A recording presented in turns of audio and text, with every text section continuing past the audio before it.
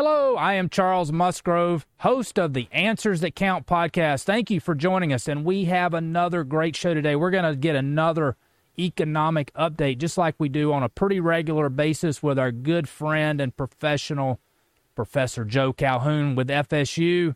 Hey, before we get started, do me a favor, hit the subscribe button, hit the like button, and leave us a comment, too. So it's always good to hear from our audience, so leave us a comment. And we'll get you a reply on that, too. So thank you for watching the show today. And, Joe, you know that economics is always a part of our everyday life. And it's so great to be able to include you on the show and get your perspective of what we're seeing in the headlines, what we're seeing at the markets when we go to buy stuff. You know, how does it relate to the foundation of economics, the fundamentals of economics? It's always good to get your perspective on that. Well, thanks for inviting me back. I always enjoy our conversations. Yeah, a friend of mine wrote a book called Economics is Everywhere, and it's a great title because economics truly is everywhere. People do economics every single day. And the more we understand and the better we can apply some principles, the better decisions we're going to make. So I love speaking to your audience, and hopefully they're all going to make a little better decision afterwards. Yeah, I agree. And, you know, one of the things that has really stuck with me, and I know you always knew about this, but to hear the technical definition of this and how it applies in economics, and then it really starts to open your eyes and see it in real life, and that is incentives matter. I know that goes back to one of your key foundations in economics, but man, is it? Yeah, that is the one of the cornerstones. Incentives matter. Scarcity and opportunity costs is another big one, but incentives matter. That is both economic. It's also psychological. Psychologists use that all the time. You use it with animals. If you're going to train a dog how to do something, it's all about the incentive. So it's more than just humans making decisions. It's also animals and plants doing their thing. So it is literally everywhere. Yeah, it's so true. And we see that today, and we've talked about this several times. So, the incentives of money drives people's decisions and their behavior. And we've seen that. We've talked about that on our show numerous times where the federal government over the past year, they've had incentives in place for people basically to stay home and not work. They get paid as much or close to as much by not working as they do for going back to work. So the unintended consequence, another famous economics statement is, what you get with that is people that there are jobs available now, but they're not incentivized to go back to work, so they're staying home and collecting that unemployment check instead. Yeah, and all that's coming to an end. In many states, it already has ended, including our state of Florida, where our governor said, okay, we're going to end those extra unemployment benefits, not the base ones. That's always going to be there. Right. The extra ones that the federal government put in place are set to expire in September, and Florida and a bunch of others. It's not just our governor. A bunch of other governors have said, you know what, we've got a problem filling jobs. And not the only reason, but part of the reason why we can't fill those jobs is because these extra unemployment benefits. So our governor and many others ended that early, some earlier this month, some even in June. And then we've got a few more, I think, coming on board in August. But, I think across the country, more and more states are moving away from that September expiration and moving it up a little bit. Because I don't know what it's like over in the 30A, but here in Tallahassee, you drive up and down the road and everybody, it seems like, is trying to hire. It's not just restaurants. I mean, I saw a sign at the dry cleaning store this the morning on my way into work. So, it's just all different kinds of positions that are needed to be filled.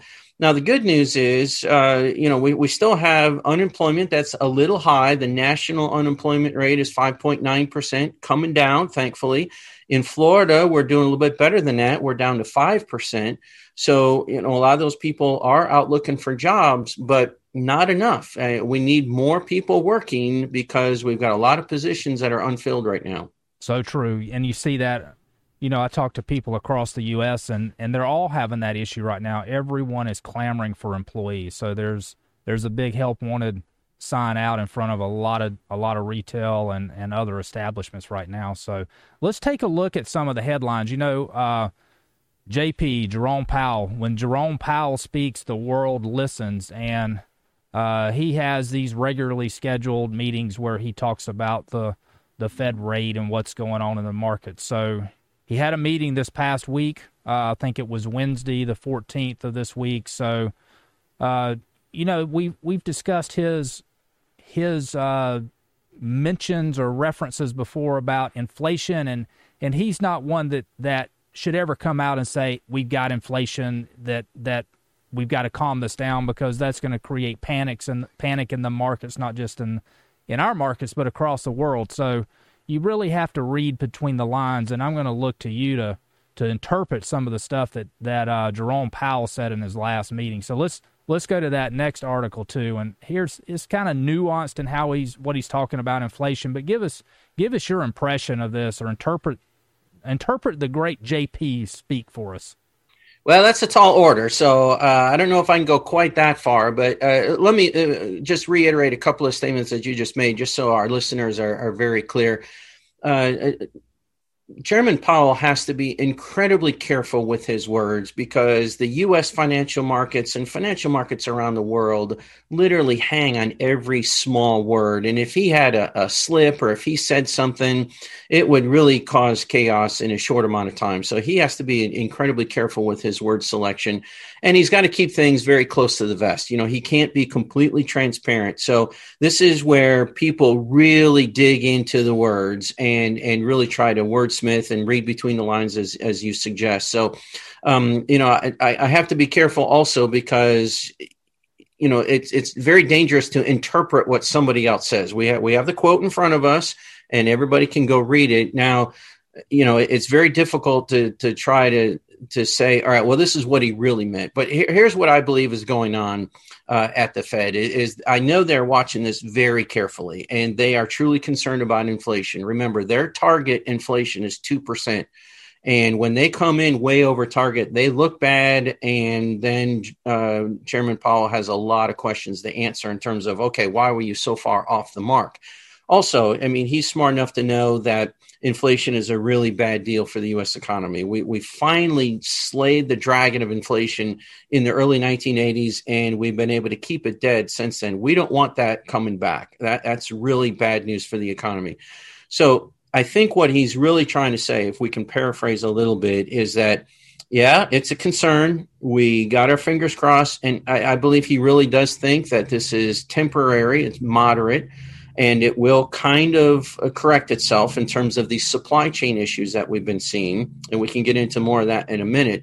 But also what's going on is the Fed stands ready to act when needed.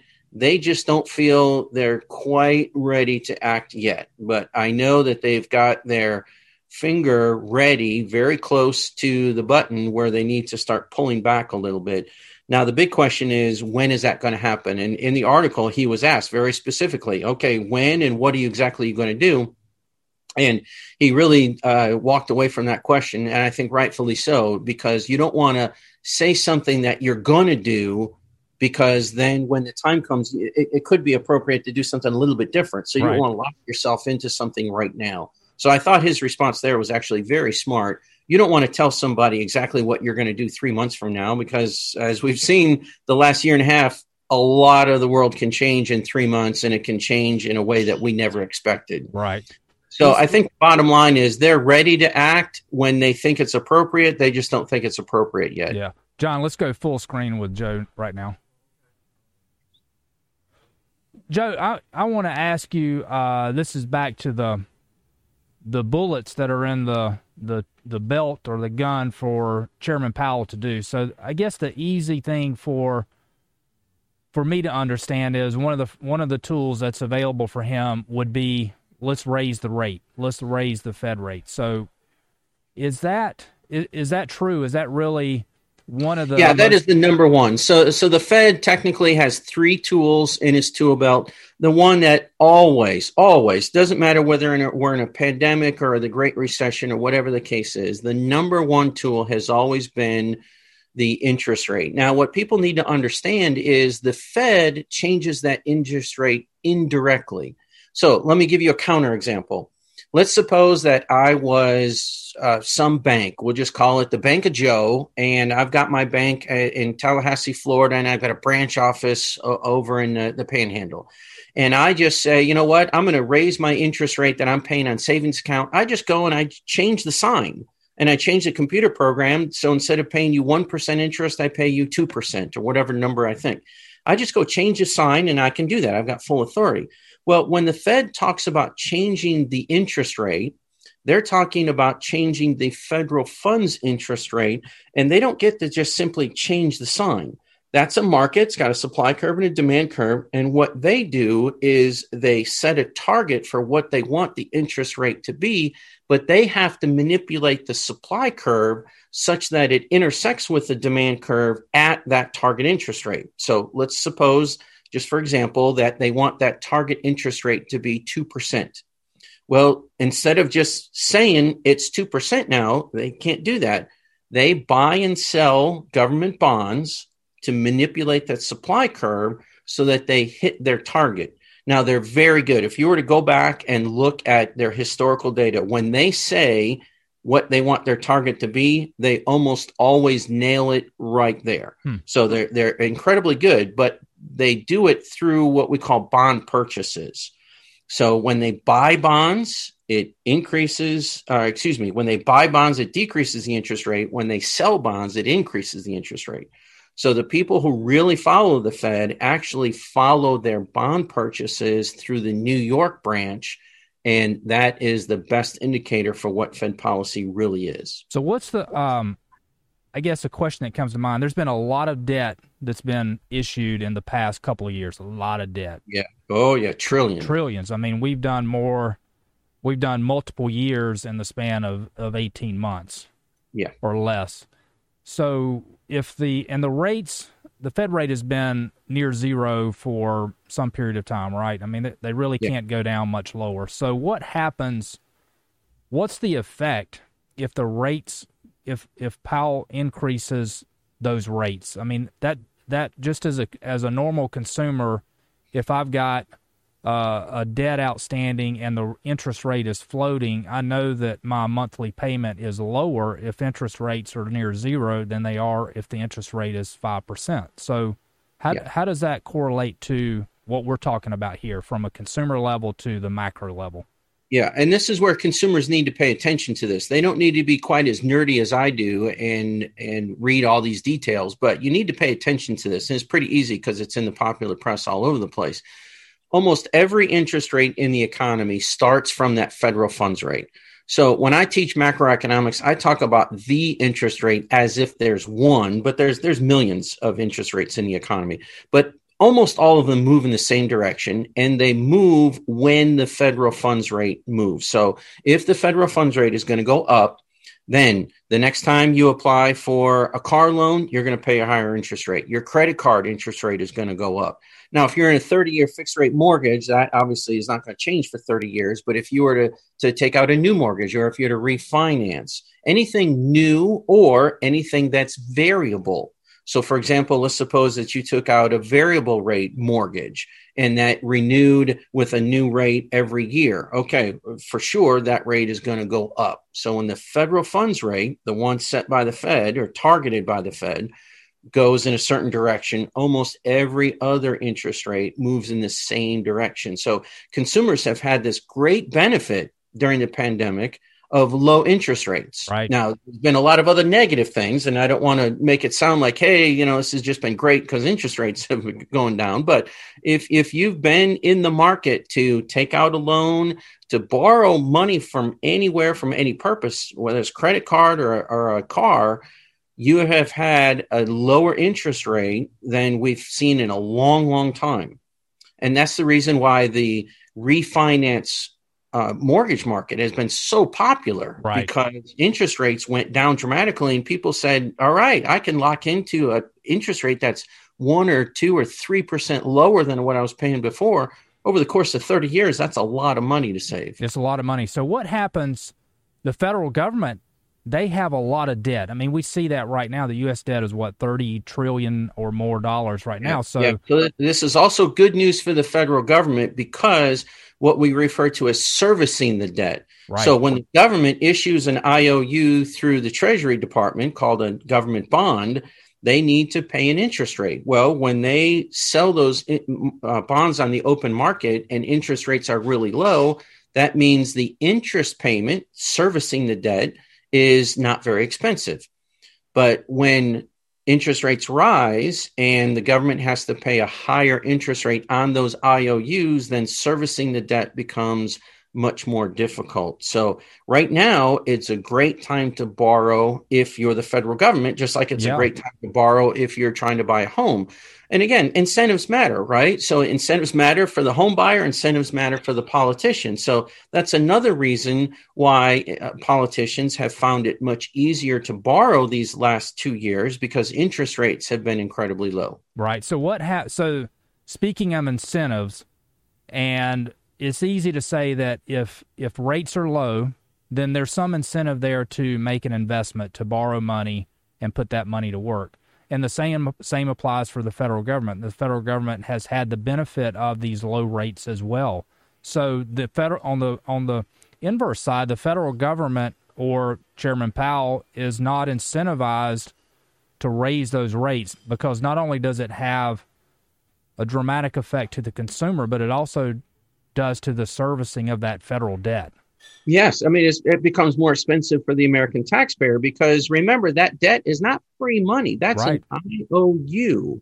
That means it has to be paid back in the future. That means taxes are going to be higher in the future to pay back that $30 trillion. That's just not free money.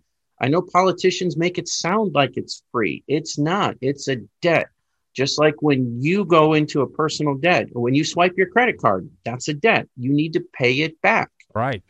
The federal government is going to have to pay all that money back. So it's bad for the American taxpayer when interest rates go up because we're the ones who pay back those federal obligations that we call treasuries. Yeah. So right now, I guess there's, and I'm sure you've seen it too, with the inflation, we see the devaluation of the U.S. dollar, so it takes more dollars to buy the same thing. So if you had a crystal ball, what you would do is borrow money now at a fixed low rate and invest that money in some scarce asset, and maybe you're putting it in something that's not even based on the U.S. dollar. I mean, it really creates a lot of hype around that and a lot of speculation, and it really throws things in a lot of what if scenarios, a lot of uncertainty. So it really goes back to the point you made first, and that Chairman Powell, every word he says, he has to be very careful and very nuanced in what he says because he doesn't have the incentive to increase those rates because not only does it affect the consumer, but the federal government, and those changes can be dramatic for just a small increase in that Fed rate percentage. Sure. I mean, just anybody can do this on their own. Just go grab a mortgage calculator and put in the numbers at, let's say, 3.5%, and then rerun the monthly payment and the total interest you'll pay over the course of that 30-year loan if the interest rate rises to 3.75. I mean, just the 0.25 difference will cost you literally thousands of dollars. So we're talking money that is going to be spent by people to go to service their debt, whether it's the personal debt or whether it's the federal debt. And when you combine all of that up to the national level, we're talking about a very large sum of money that is going to not be spent at the mall. It's going to be going back to repay debt obligations through the interest rate. Absolutely. Then you can just see the ripple effect of that. So if the rate goes up, it costs more to service the debt. The cost to run the government on an annual basis goes up. So then they look back to increase taxes, and then you have the ripple effect on incentives there. If tax rates go up, then people aren't incentivized to report or make as much money. So is the amount of money coming into the federal government through taxes with an increased rate, is it as high as what you expect? I mean, there's just the ripple effect on that is just exponential. It gets very complicated. Very complicated quickly with those words of Chairman Powell. Yes, yes. That's why he has to be very, very careful. Exactly. Let's go to the next headline, John. Jobless claims fall to pandemic lows. We don't have to spend a lot of time on that. I think that kind of reiterates what you said earlier. People are getting back to work. We got good news. The trend is definitely what we want to see. Again, the national rate is 5.9. The Florida rate is 5. That was as of June. So we've got a couple more weeks, of course, here in July, and we'll get the July numbers in early August. And I fully expect those numbers to come down even more. And then to really, I think, accelerate downward in the later in the fall as some of these supply chain issues get resolved, as these extra unemployment benefits fully expire nationwide, and more people come out of the pandemic and get back to work. So I think we've got great news ahead on the unemployment front. Agree. So let's go to the next. I think this is interesting, and as part of the unemployment still being at 5-something%, many jobs lost during pandemic won't come back.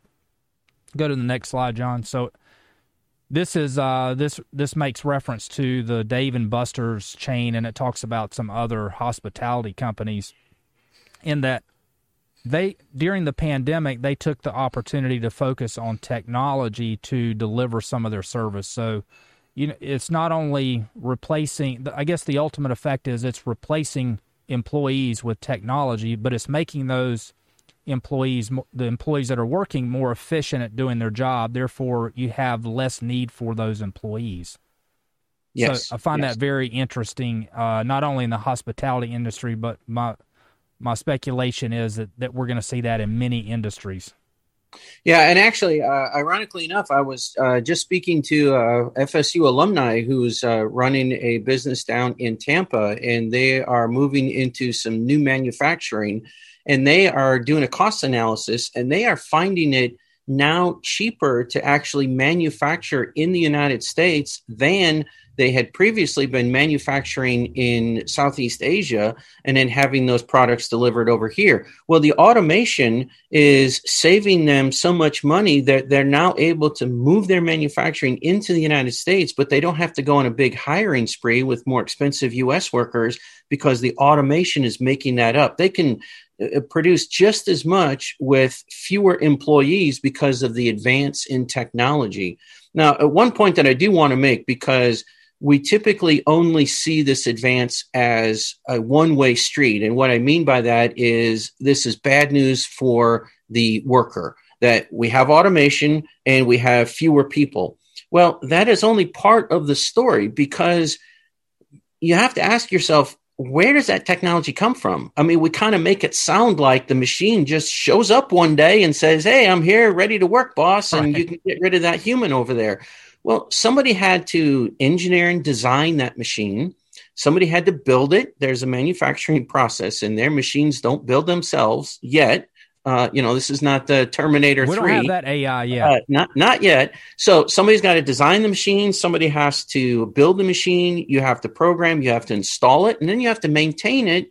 And then, of course, we're always looking for new and improved. Well, those activities are going to create jobs for people to do. You have to hire somebody to design, hire somebody to install, hire someone to do service checks and maintenance and those kinds of things. So while, yes, overall, it will reduce worker demand, but it's not going to be a one-to-one replacement, because machines need to be created and maintained.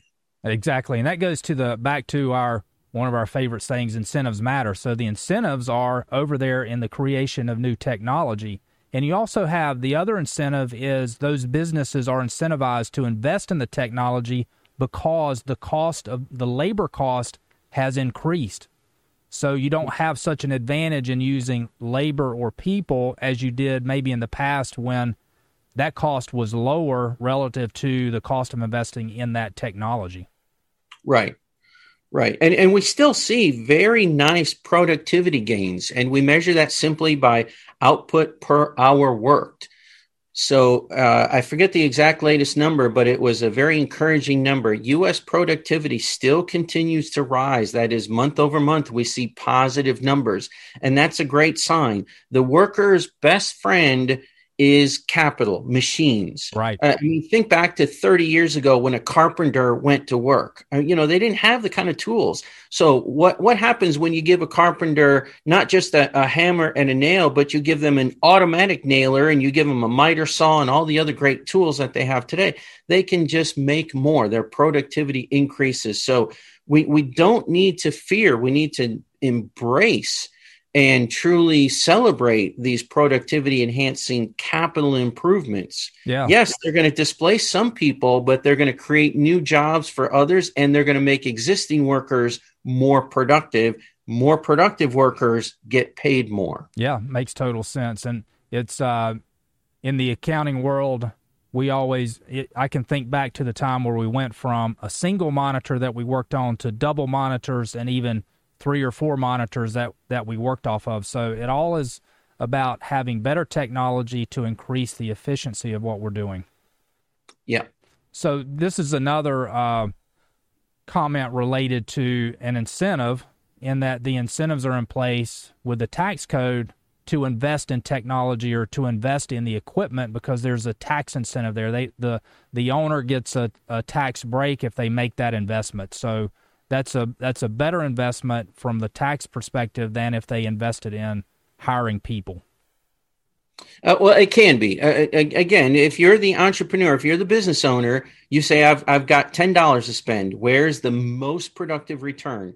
Do I hire an employee? Sometimes that's the best place to put it. Other times I need to invest in technologies and some kind of capital formation. And this is where trade-offs come into play. So I've got $10. I can't do both. I can't have the machine and the person. I need to figure out where my biggest return is. Sometimes it's the person, because you do need somebody to do a certain kind of job that a machine can't do. But other times you do need the machine. And Right. This is where the business owner has to make that trade-off. Yep, exactly. Decisions have to be made. So, John, let's go to full screen. And this is one more headline. We're not going to have time to go through that. But, Joe, this has been a great show today. Like all the shows that you do with us, you really bring some really down-to-earth explanation of what we're reading in the headlines, how to relate that to true economics. You know, you take the politics out of it, you take the hype out of it, and we really get to know an understandable explanation of economics and what we see in the headlines and what we're experiencing as a consumer. Well, appreciate the kind words. I hope your listeners can learn a few things. I really enjoy being here. I'll come back anytime you ask. We're going to have you back, and thank you for watching the Answers That Count podcast. I am your host, Charles Musgrove. Be sure to hit the subscribe button, leave us some comments there, and we'll see you next time on the Answers That Count podcast. Peace.